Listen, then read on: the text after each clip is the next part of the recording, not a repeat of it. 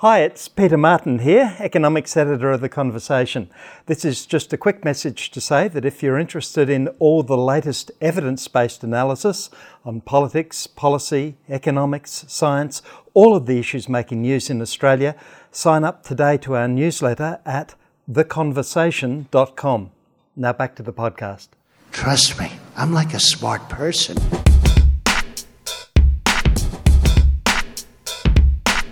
From The Conversation, this is Trust Me, I'm an Expert, a podcast where we ask the academic experts to surprise, delight and inform us with their research. I'm Sananda Cray. Today, we're hearing about the Parkes Radio Telescope, the dish, and its role in the search for alien life. I'm handing you over now to Antonio Tarquinio, an editorial intern with The Conversation, who spoke to the irrepressible John Sarkissian, the operations scientist on site at the telescope.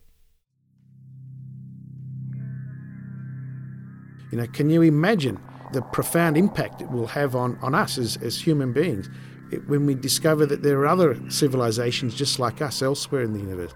At this time, the only place we know in the entire universe where there is life is right here on the Earth. We haven't even found microbes on Mars or the Moon or anywhere, let alone, intelligent creatures that we can communicate with. And so if something is found, it'll be extremely world-shaking news, if you like, extremely profound. And so for me, that's why it's such an exciting project. That's John Sarkissian. My name is John Sarkissian, and I'm an operations scientist at the CSIRO Parkes Radio Telescope. He's talking there about the search for extraterrestrial intelligence and how the Parkes Radio Telescope is playing its part. You've probably heard of the Parkes Radio Telescope, which played a major role in 1969 receiving and broadcasting Apollo 11, the first moon landing. They even made a movie about it, The Dish. One week in September, I went to Parkes to find out more about the research underway there and how astronomers are using this enormous radio telescope to reveal some of the mysteries of our universe. John Sarkissian has been at the facility for decades, but his interest in space began much, much earlier than that. I've always been interested in space from a very young age. In fact, when I was 6 years old, I watched Neil Armstrong and Buzz Aldrin walk on the moon. At the time, I had no idea where those signals were being received and transmitted to 600 million people around the world. As I grew older, I learned that Parkes was involved and so on, and that's, I guess, where Parkes first came into my own consciousness, of its role in astronomical history and Australian science and so on. In fact, on the cover of my Year 9 mathematics textbook was a painting of the Parkes Radio Telescope.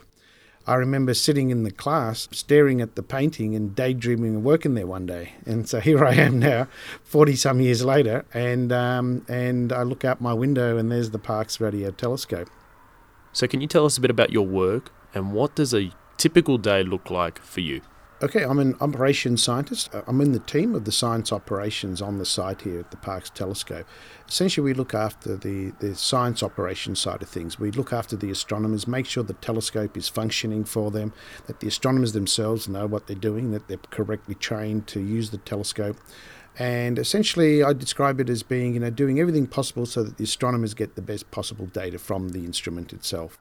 Okay, and that might involve writing software, writing manuals, helping with observations, training the new observers, setting up the system, making sure that everything's working, that the entire system is functioning as it's supposed to. And that's really quite exciting because it's so varied, the job. We have lots of different types of observations, from pulsar research through to VLBI to spectral line work, and even SETI. A typical day for me would be when I arrive at work around 8 in the morning. I see what happened overnight to see if there are issues that I should be addressing and fixing and making sure that everything has worked, and if not, make sure that they're corrected and that the astronomers can continue getting good data from their observations. I would then also, if I have to train some observers, I would do that. Nowadays, because we have remote observing, I do that via Skype, where they could be on the other side of the world, and I'll be training them here from my office on how to use the telescope and operate it efficiently. In addition to that, I do a lot of outreach also. I show various tour groups around the telescope and explain the work that we do, and basically do whatever I have to make the telescope work correctly for the astronomers and get the best possible science out of it. So for someone who's never been to Parkes before, what does the dish look like? What does the facility look like from your perspective? Okay, the Parkes Radio Telescope is known as the dish, and there's a reason for it. It actually does look like a dish. It's a parabolic antenna, 64 metres in diameter, and it's essentially just the glorified radio antenna. Very, very sensitive. Its large size gives it great sensitivity. And because of the size and the shape, it allows us to detect radio signals coming from very specific points on the sky. The structure itself is sitting on a tower about 10 to 15 metres in height. Surrounding the telescope are the various buildings that we have on site, the administration building, and also we have the visitor centre nearby where visitors can visit and get really close to the telescope. We describe it as being in the shadow of the dish, quite literally. It's only about 100 or so metres from the telescope itself, and it gives a fantastic view. So it's a radio telescope here. So can you please explain to us what is a radio telescope and how is it different to, say, a normal light telescope known as an optical telescope? The Parkes telescope is a radio telescope. It does often confuse people because whenever you say telescope, the first thing everyone imagines is something you look through. But our job here is to study the radio emissions from the stars and other objects in space. For example, hydrogen gas, which is the most abundant element in the universe, it makes up 75% of the universe, radiates predominantly in the radio wavelength. So if you want to study most of the universe, you have to study it in the radio frequencies. Radio is just part of the electromagnetic spectrum. When radio was invented in the late 1800s and early 1900s, it opened up an entirely new window of the electromagnetic spectrum, so to speak, where you go all the way from gamma rays at one end, very high energy waves, if you like, to radio on the other end.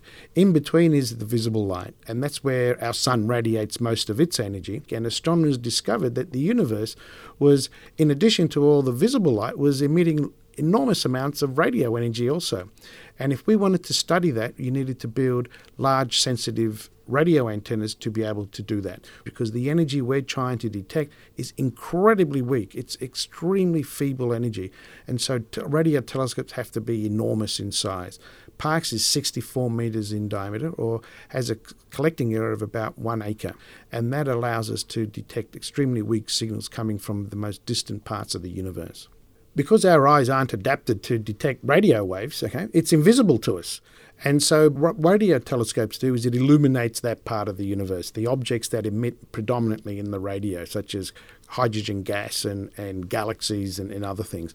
And so one way we can build up images, if you like, is we just scan the telescope back and forth across the sky, and we simply plot the energy that we receive at different positions and then display them on a computer screen, so to speak. But essentially it's a way of allowing us to see what the radio sky looks like. So the telescope only receives signals from space, but never sends them in. Can you explain that to us a bit? Like, give us an example if you don't mind.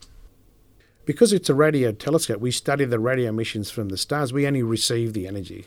Stars are hundreds of light years away, and so it's pointless to be transmitting anything to them because we'll never get a signal back, and so we only receive. However, you can use other radio antennas to track spacecraft, for example, where you want to send a command to the spacecraft and so on. But we can't do that because it's not designed to do that. We're specifically a radio astronomy facility. Our job is to study the radio emissions from the stars, and so all we need to do is receive the very weak, feeble energy that we can detect from the stars. Parkes Radio Telescope works 24/7, pretty much, except when it's under maintenance. So what happens if it's raining? What happens if it's really windy? What happens if it's overcast? Can you give us an example of different types of weather situations and how Parkes will work in those weather situations? Parkes Radio Telescope operates essentially 24 hours a day, 7 days a week, right around the clock. We do set a few hours aside during the week to do essential maintenance, just a few hours, so that we can change receivers or repair things that may be faulty or whatever. But essentially we operate around the clock. We have a lot of people that want to use the telescope, and we have only a limited amount of time, so we don't want to waste the time by not observing it. Most of the time is available for the astronomers to use to do their observations. There are only two key weather phenomena that can affect our observations. One is the wind, high winds, and the other would be a lightning storm or something. Because the Parkes telescope is essentially just a glorified beach umbrella in many ways. It has a very large sail area, and so whenever the wind blows, even a light breeze, it puts a lot of force on the dish. And so usually when the winds are around 40 to 45 kilometres an hour, we consider it unsafe to continue observing, and we just park the telescope pointed straight up. And when it's pointing up in that safe position, it can withstand winds of over 200 kilometres an hour, which is cyclonic, and we never experience that. The other weather phenomena that can affect us is lightning, because when there's lightning about, there's usually a storm that produces a power failure. Throughout the year, we lose around 3% of observing time because of the weather. So for about 97% of the time, we are observing or available for observations. So we've heard that Parkes was situated where it is because in 1961 there was not a lot of radio pollution, similar to light pollution, but radio interference, so from Wi-Fi, from even light bulbs, anything like that. So with the modern developing world, has that changed at Parkes? When the site for the Parkes telescope was chosen back in the late 50s, early 60s, it was chosen because it was free of radio interference. All electrical equipment will emit radio signals of one frequency or another. And so because the telescope was such a large instrument and extremely sensitive, they wanted a site that was free of radio interference, or RFI as we call it, radio frequency interference. And this site was chosen. It's surrounded by some mountains to the east that shield us from the larger population centres further east, such as Orange, Bathurst, Sydney and so on. So it was very, very radio quiet. Since then, of course, things have deteriorated. Now everyone has mobile phones and digital TV and NBN and Wi-Fi and computers and all sorts of electrical equipment that can generate radio emission that can overwhelm the really feeble signals that we're trying to detect. But compared to other sites of similar vintage, it's still quite good. We can still do great work here. But if we were to build the telescope today, we wouldn't build it here at Parkes. We'd go even more remote, such as the West Australian desert in the Murchison Shire. So with low amounts of radio emission required to get the best possible data from Parkes, as well as all other radio telescopes, how do astronomers that remotely dial in, do they affect how the telescope works? So is there a Wi-Fi signal? I'm assuming they're on fibre, but how would that affect them? Okay. About 6 years ago, we switched to a remote observing regime where astronomers no longer had to come to Parkes to do their observations. They could stay at their home institutions, which could be in Sydney, Melbourne, or on the other side of the world or wherever. And they could just log in over the internet and do their observations online. That's made things a lot more efficient, and we actually have installed high-speed fibre optic lines that allow that to happen very, very efficiently. We have a 1 gigabit per second internet link and upgradable to 10 gigabits if we need it, to allow us to not just operate the telescope remotely, but to also transport the high volumes of data that we collect off-site and distribute them to the researchers around the world. It's a little ironic because Wi-Fi was developed by our engineers and astronomers, and one of the places that we can't use Wi-Fi is right here on site because it interferes with our observations. So can you give us a quick description of the research that's occurring at Parkes? Because as you said, 97% of the year it's operational. The Parkes Radio Telescope is arguably the finest single-dish radio telescope in the world. From the very inception, from the first year that it was commissioned, the astronomers using the telescope identified the most distant known objects in the universe, quasars, which were billions of light years away. That one discovery increased the size of the universe tenfold, which was quite amazing. They also discovered the magnetic field of the Milky Way galaxy at that time. Since then, we've continued to do make great discoveries and do great science here. And one of the more recent major discoveries was the discovery in 2007 of fast radio bursts. These are the enigmatic bursts of energy. They only last about a millisecond or so. But from the nature of the signal, we know they come from very distant objects, billions of light years away. And no one really knows what produces these things. For several years, Parkes led the world in discovering these objects, but since then, other observatories have come up to speed with their new equipment to match ours, and they're discovering more of these objects now. But the fascinating thing about it is that it gives you an insight on the ground floor of an entirely new field of radio astronomy research. We have no idea what it is. That's the exciting thing, and it could be an emission from black holes colliding, coalescing, or two neutron stars, some other cataclysmic event, or it could even be a beacon from an alien civilization. We just don't know. And it'd be great over the next few years to, as we discover more of these, to figure out what they are. And that's the really exciting part. So, speaking of the fast radio burst, search for extraterrestrial intelligence, so could you give us a brief explanation of what's occurring here? Well, here at the telescope, we have a SETI program. SETI is the Search for Extraterrestrial Intelligence, essentially looking for alien civilizations. It's a 10-year project commissioned by the Breakthrough Listen Foundation in the United States. It was a foundation established by some people that your listeners may be familiar with, like Mark Zuckerberg and Sergey Brin, and then the founders of Facebook and Google and so on. And also Yuri Milner, who was a Russian billionaire who helped fund a lot of these startups a few decades ago. And Yuri Milner has committed $100 million of his own money into a 10-year program to search for alien civilizations.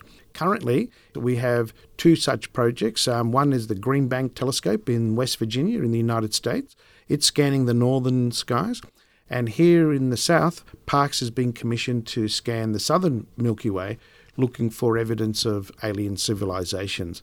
We're about 3 years into our initial 5-year contract for that, and it's an extremely exciting project and something that I think is very worthwhile. So even though we believe that the possibility of finding something is very small, the significance of a discovery, if it is made, is enormous.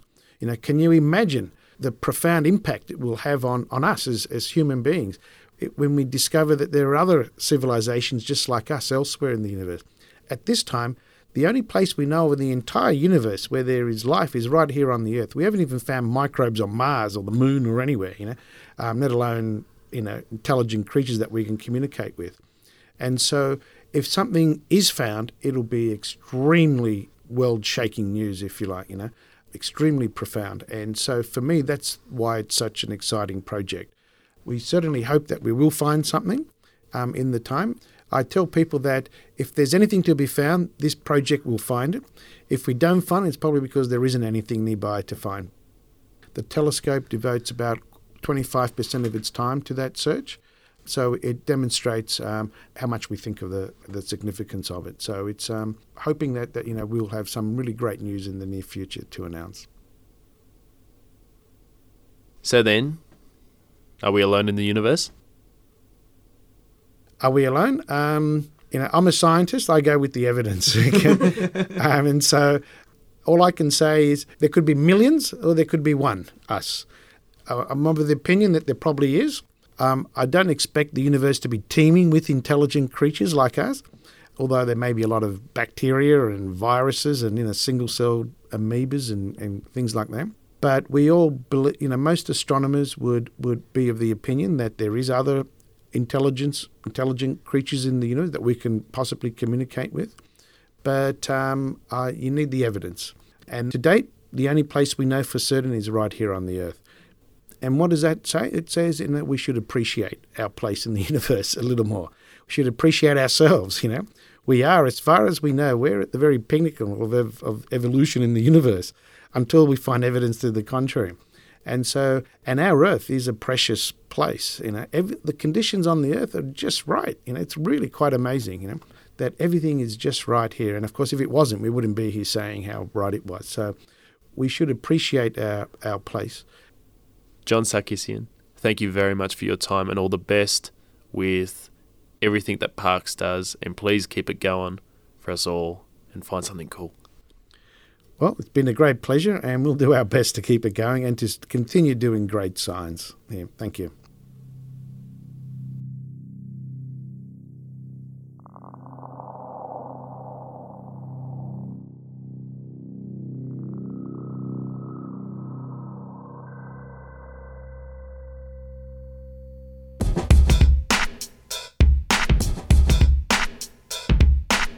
Trust Me, I'm an Expert is a podcast from The Conversation. I'm Sananda Cray. Special thanks today to Antonio Tarquinio for bringing us this episode, and to John Sarkissian for taking the time to talk to us. Our theme beats are by Uncle Ho from Elephant Tracks, and we've used music in this episode by Critic from Free Music Archive. You can find full credits and sign up to our daily newsletter all on our website at theconversation.com. I'll chat to you soon.